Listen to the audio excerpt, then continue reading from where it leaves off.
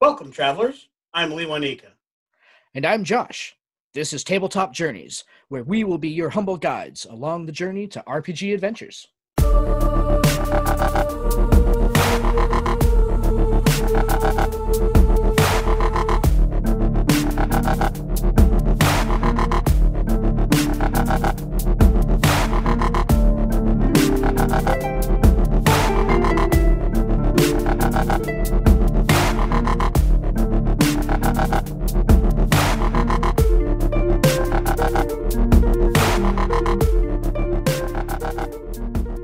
Hashtag side quest. Let's just take the last 10 years, because at some point we're going to do a side quest and do 2000 to 2010.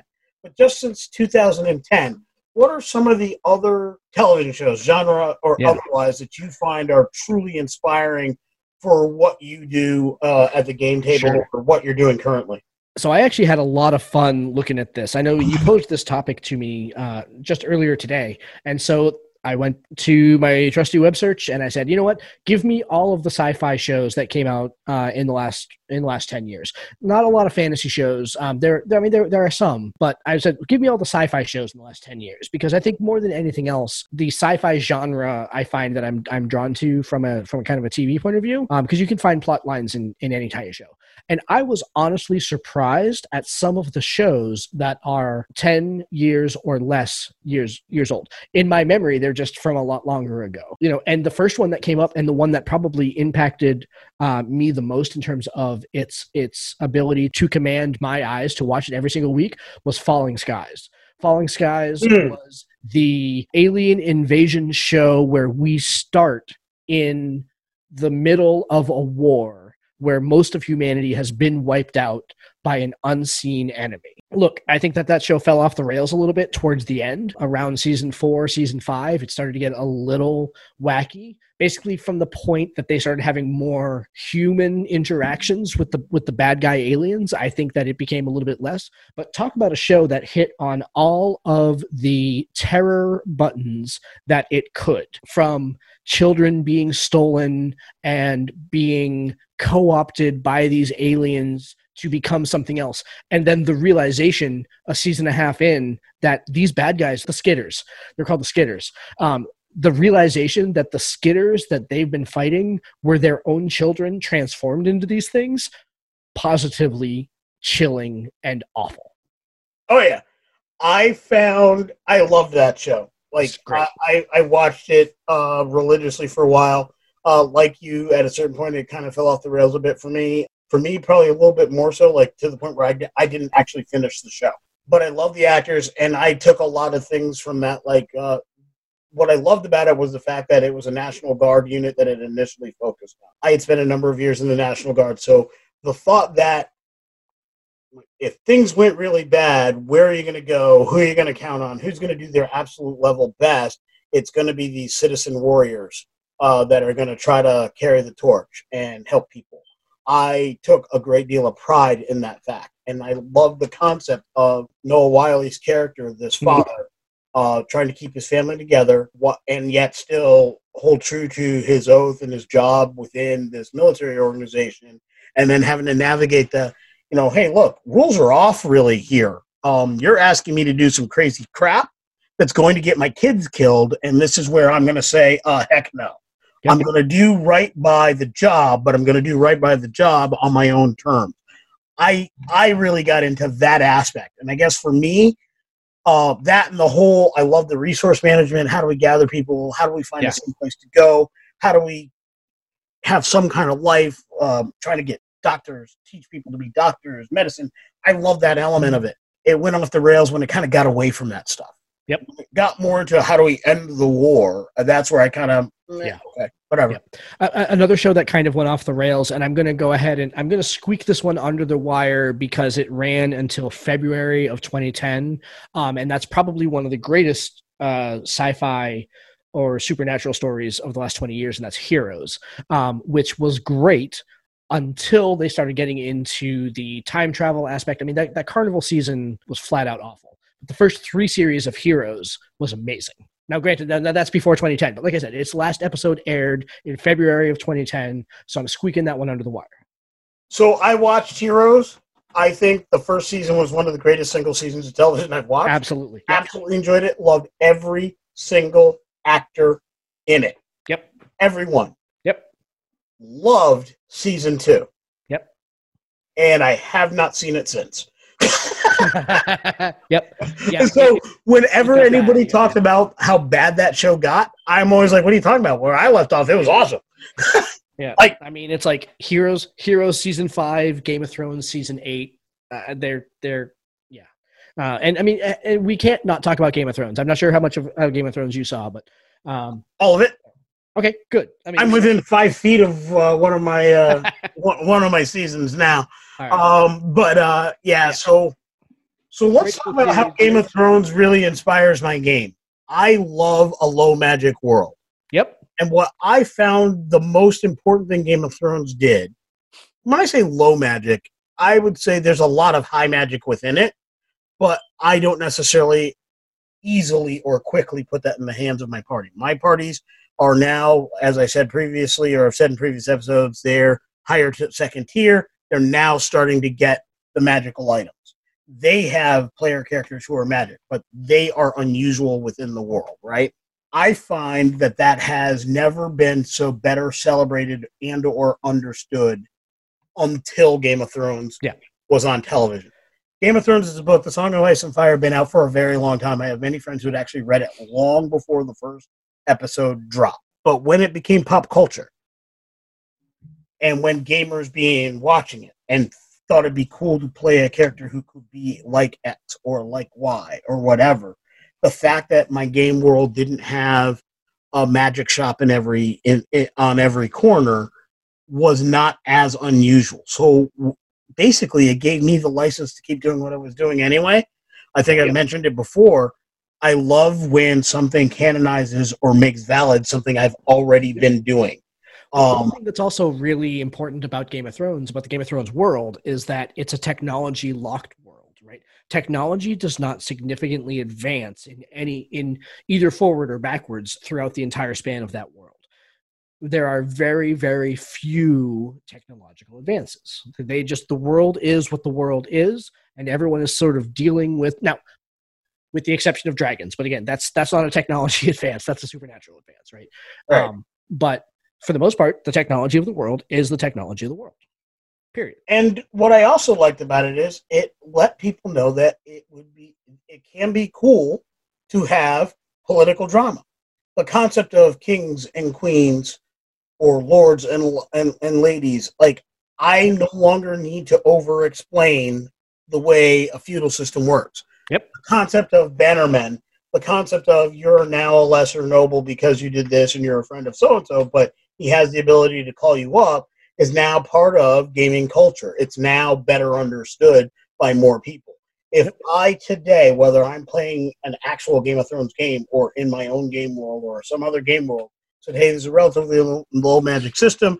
You're all playing lesser nobles and bannermen who are bringing your forces together to fight some common foe. Everybody's going to get that. I can put that as my list, and everybody's going to get that. Years ago, TSR put out a game called Birthright, and that was a tough sell. A great game, but it was a difficult sell. It was tough. As a person who tried hard to run that game, it was very difficult. Like, I struggled to get more than 1 or 2 players to ever play that game. And I loved every element of it. And it goes down as one of the greatest games I read, prepared, and planned to run that I never could. Yep. There's a computer game now called Crusader Kings that is basically exactly that. You start as low-level noble and you try to become king of whatever. Or basically it's like, can you survive as a low-level noble in this world by scheming against your neighbors and forming alliances and everything like that. It has a mod that makes it the Game of Thrones world, and that game, probably one of the greatest games I've ever played. Nice. So one of the shows that I have found very inspiring, and again, it's on that political kick and the way politics interacts with actions and activities of a party, is The Expanse. Like you said, Josh, it's a sci-fi type of show. Definitely something I really am into. But what I love is the fact that the actions of this small group and party in the world create these moments where people are dealing with and the results of what the party does. So the party takes an action, and that action is the catalyst for a war. The war happens, and the party's not involved in the war, but the party is the lightning rod for all these world effects. And the world effects is pulled from the Expanses. How does this small group, 5 to 6 people, impact the world? And how does now the world as a whole, in the case of the Expanse, the whole solar system, but how does the world know what this party is doing? It really comes into a stark reality where you have the crew of the Rocinante. I might have botched that. My apologies. You have the crew of this group of 5 or 6 doing these crazy things.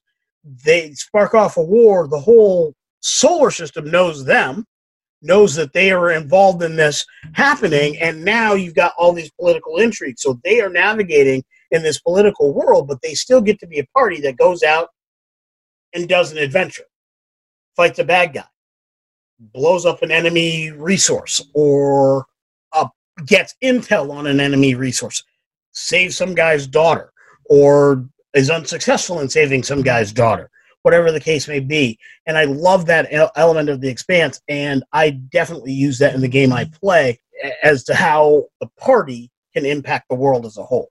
Yeah, I mean, so that's one of those shows that you have talked about a lot. And while we are very much of the same, we like a lot of the same shows, neither of us can watch everything, right? And so The Expanse is not a show that I've ever gotten into, but I've heard you talk about it so many times that it's very quickly moving up that list of things that I need to get into. Oh, yeah.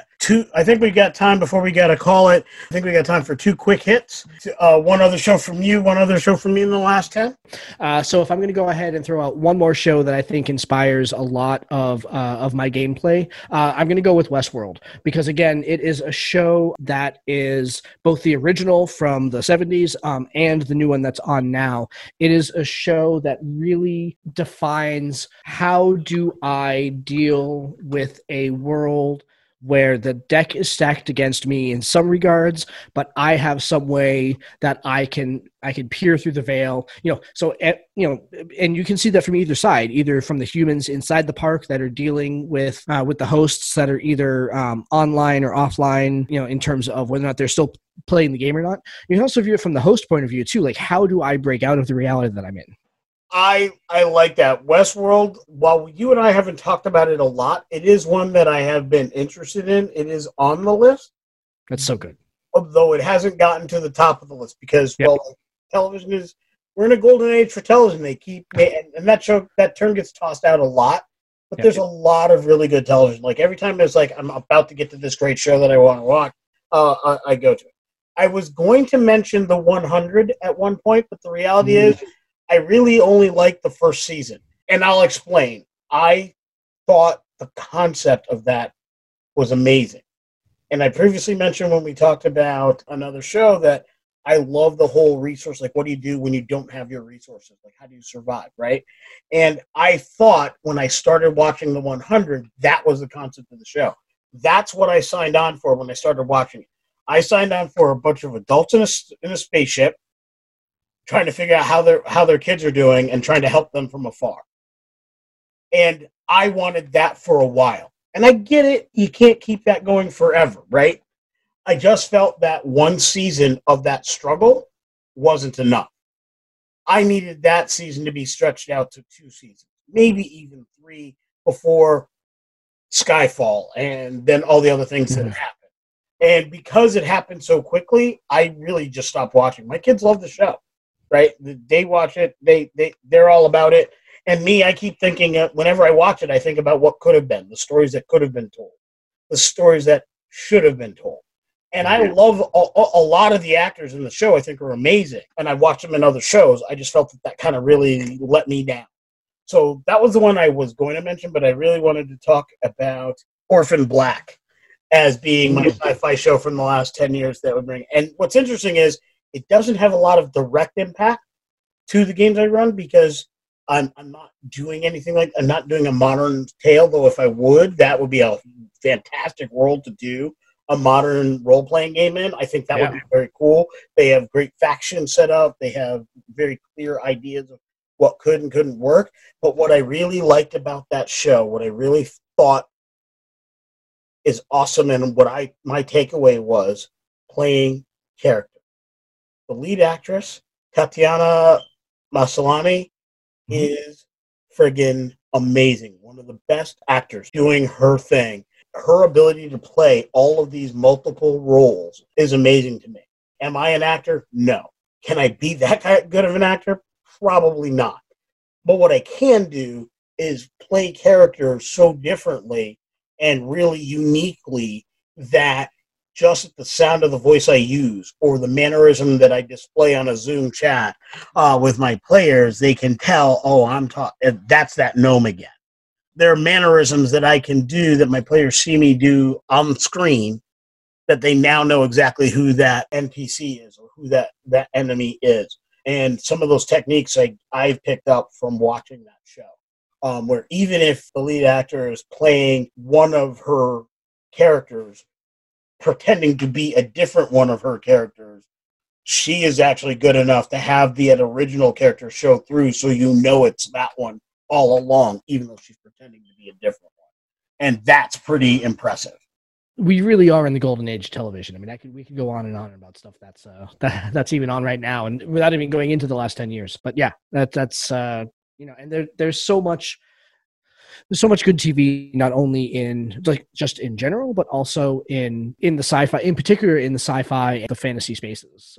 So with that, I think we're going to call this side quest to a brief road. We're going to stop at a tavern. We're going to raise a glass or two, maybe have some of the local fare, and we'll meet back with our fellow travelers on Saturday when our next episode comes out.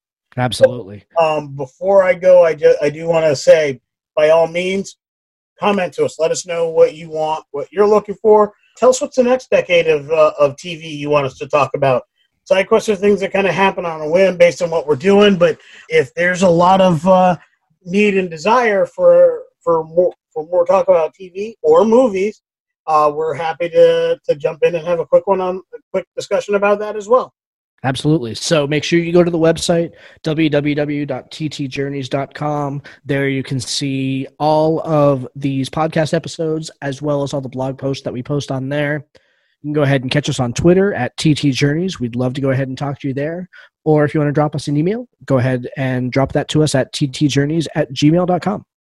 Yep. And we're always available on Facebook, and that is Tabletop Journeys. And please make sure that if you're listening to us on Stitcher or iTunes, we'd love for you to go ahead and like the podcast, subscribe to the podcast, rate the podcast. We'd really appreciate it. Also available on Google Podcasts. So that's right. Come on. We'll take this walk together.